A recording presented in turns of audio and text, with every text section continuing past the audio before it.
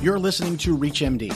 The following episode was produced in collaboration with the Crohn's and Colitis Foundation and the American Gastroenterological Association. Here's your host, Dr. Matt Birnholz. Coming to you from the 3rd Annual Crohn's and Colitis Congress in Austin, Texas, this is ReachMD. I'm Dr. Matt Birnholz. Joining me to discuss advanced practice provider takeaways from the sessions presented at this year's Congress is Kimberly Kearns, nurse practitioner extraordinaire at DuPage Medical Group. Ms. Kearns, welcome to you. Thank you so much for having me. I so appreciate that. Yeah, Thanks. Great to have you with us. So to start off, maybe we'll just start with the high-level view first and get a sense of some of the most eye-opening or maybe jaw-dropping updates that you've seen thus far from the vantage point of an APP at this conference. That's a great question. Thanks for starting with that one, by the way. I think our whole APP workshop that we had yesterday afternoon was wonderful, and I think it really was due to the diversity of our panel. We had such a multidisciplinary panel of experts, and I think that just led to a really unique perspective for all of the audience members. We opened up with Michelle Kusis-Hunt really giving an overview of IBD, and she really talked about how there's been some change in the overall management of IBD, specifically looking at target to treat, not only for induction, but for maintenance, and also looking at mucosal healing as being really a part of one of our goals in treating IBD, which is kind of a newer thing for us for APPs. Another part that I really thought was a little bit more jaw-dropping, to quote you, for example, was our great discussion on emerging topics in IBD. We had an amazing panel discussion opening up with discussing the microbiome. And the microbiome, I think, understanding its multidisciplinary kind of interaction that's having, and specifically with our IBD population. I think there's a ton of emerging data that's coming up about that. We had Allison Eglund, who is a naturopathic doctor who provided multiple resources about the microbiome and how specifically it's related to IBD, factors that affected the microbiome, and even then led into discussions from Heidi Drescher about even the utilization of some of the positive nutrients in the microbiome, the short-chain fatty acids, which then led to a great discussion by some of our dietitians about the utilization of diet in the microbiome.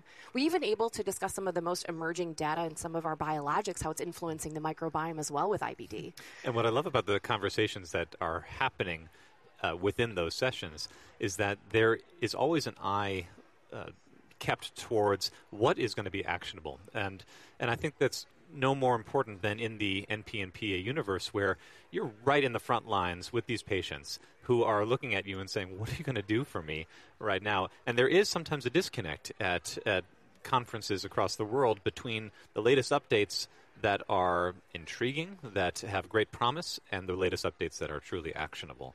And I'd love to learn more about some of the updates that came across in these multi-specialty groups and sessions that you thought, I got to jump on that. Like, we can actually change our approach based on what I've just heard. Yeah, that's such a great topic. And I think, too, when I go to these meetings, I get a plethora of information. And you're like, what can I take back and implement into practice versus what is kind of coming down the pipeline? And I think for advanced practice providers and nurses, the first thing you need to do is prioritize. What can I instantly implement? And you're right, versus the other, items that maybe are coming through the pipeline or will need some additional, work or time in order to implement that into practice. So the first thing I always say is prioritize. What can I implement right away? And some of the things I think from the APP conference was, first and foremost, having open dialogue with your patients, discussing health maintenance issues and psychology issues, which was a huge discussion point, which I think we'll get to a little bit later as well.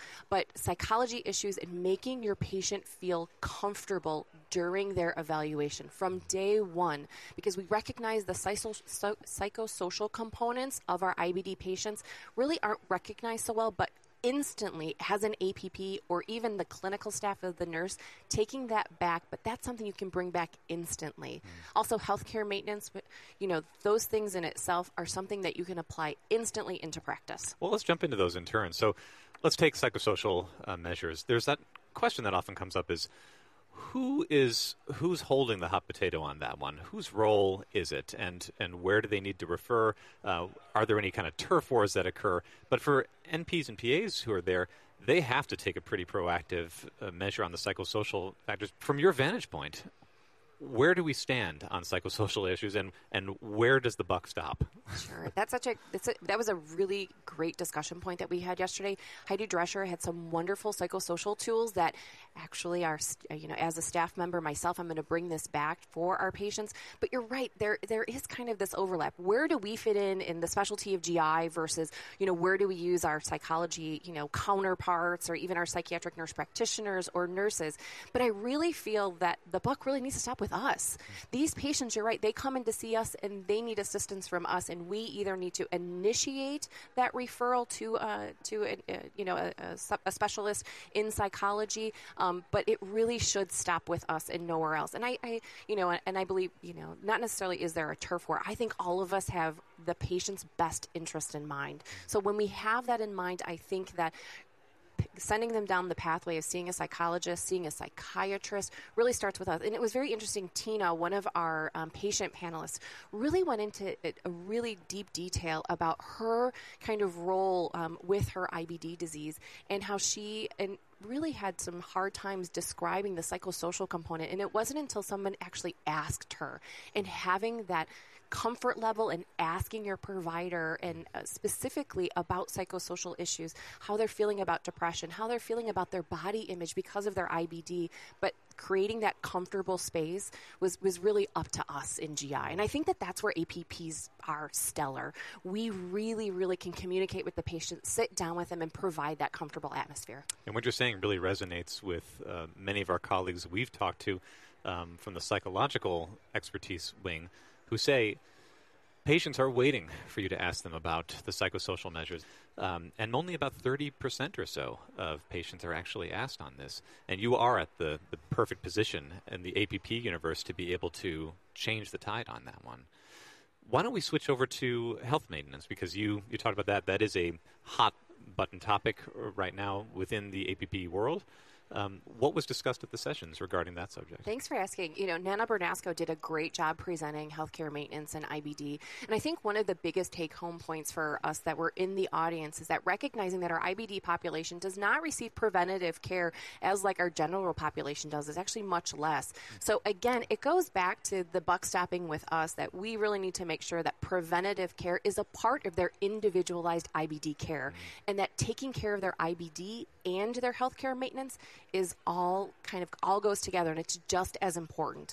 So even one of those take-home message was discussing healthcare maintenance should be at every single visit.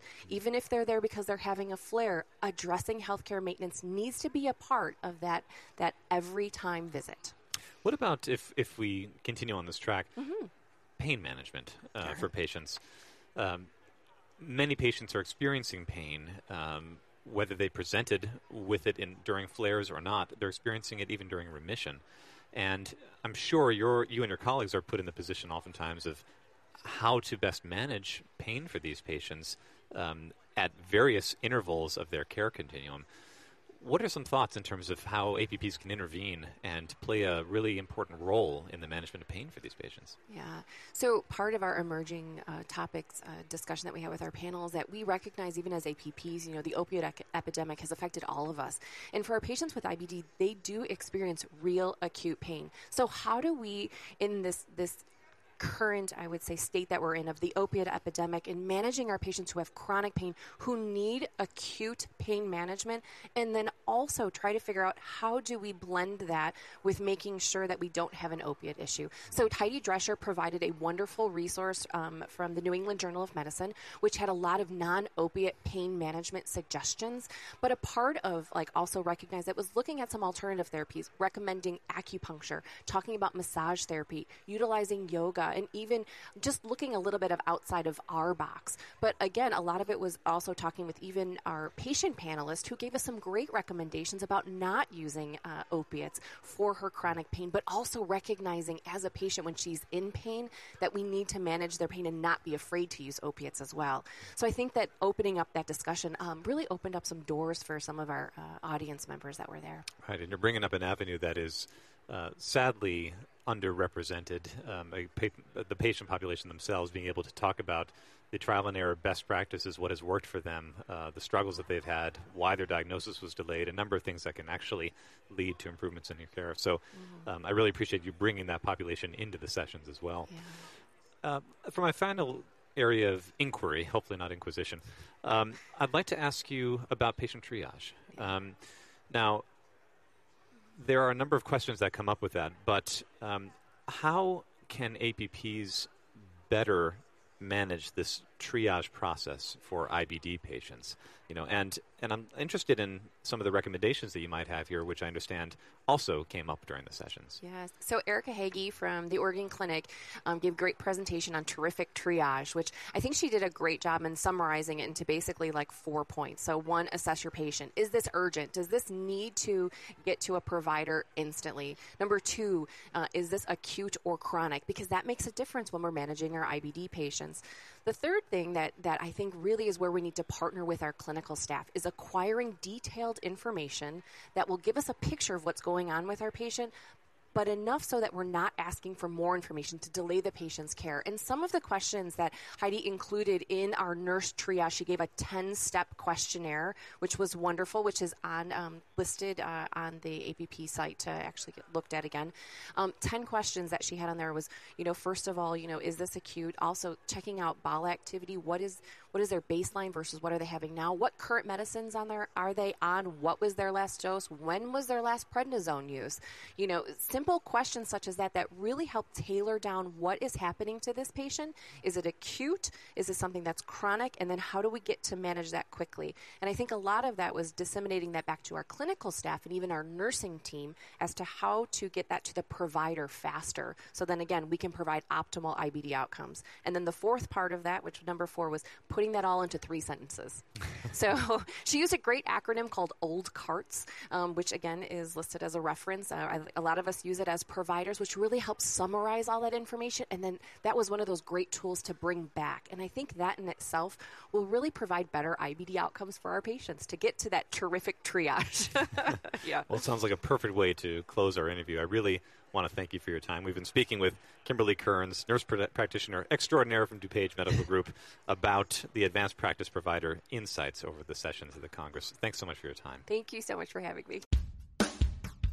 This program was brought to you in collaboration with the Crohn's and Colitis Foundation and the American Gastroenterological Association. If you missed any part of this discussion or to find others in this series, visit reachmd.com/foundation, where you can be part of the knowledge.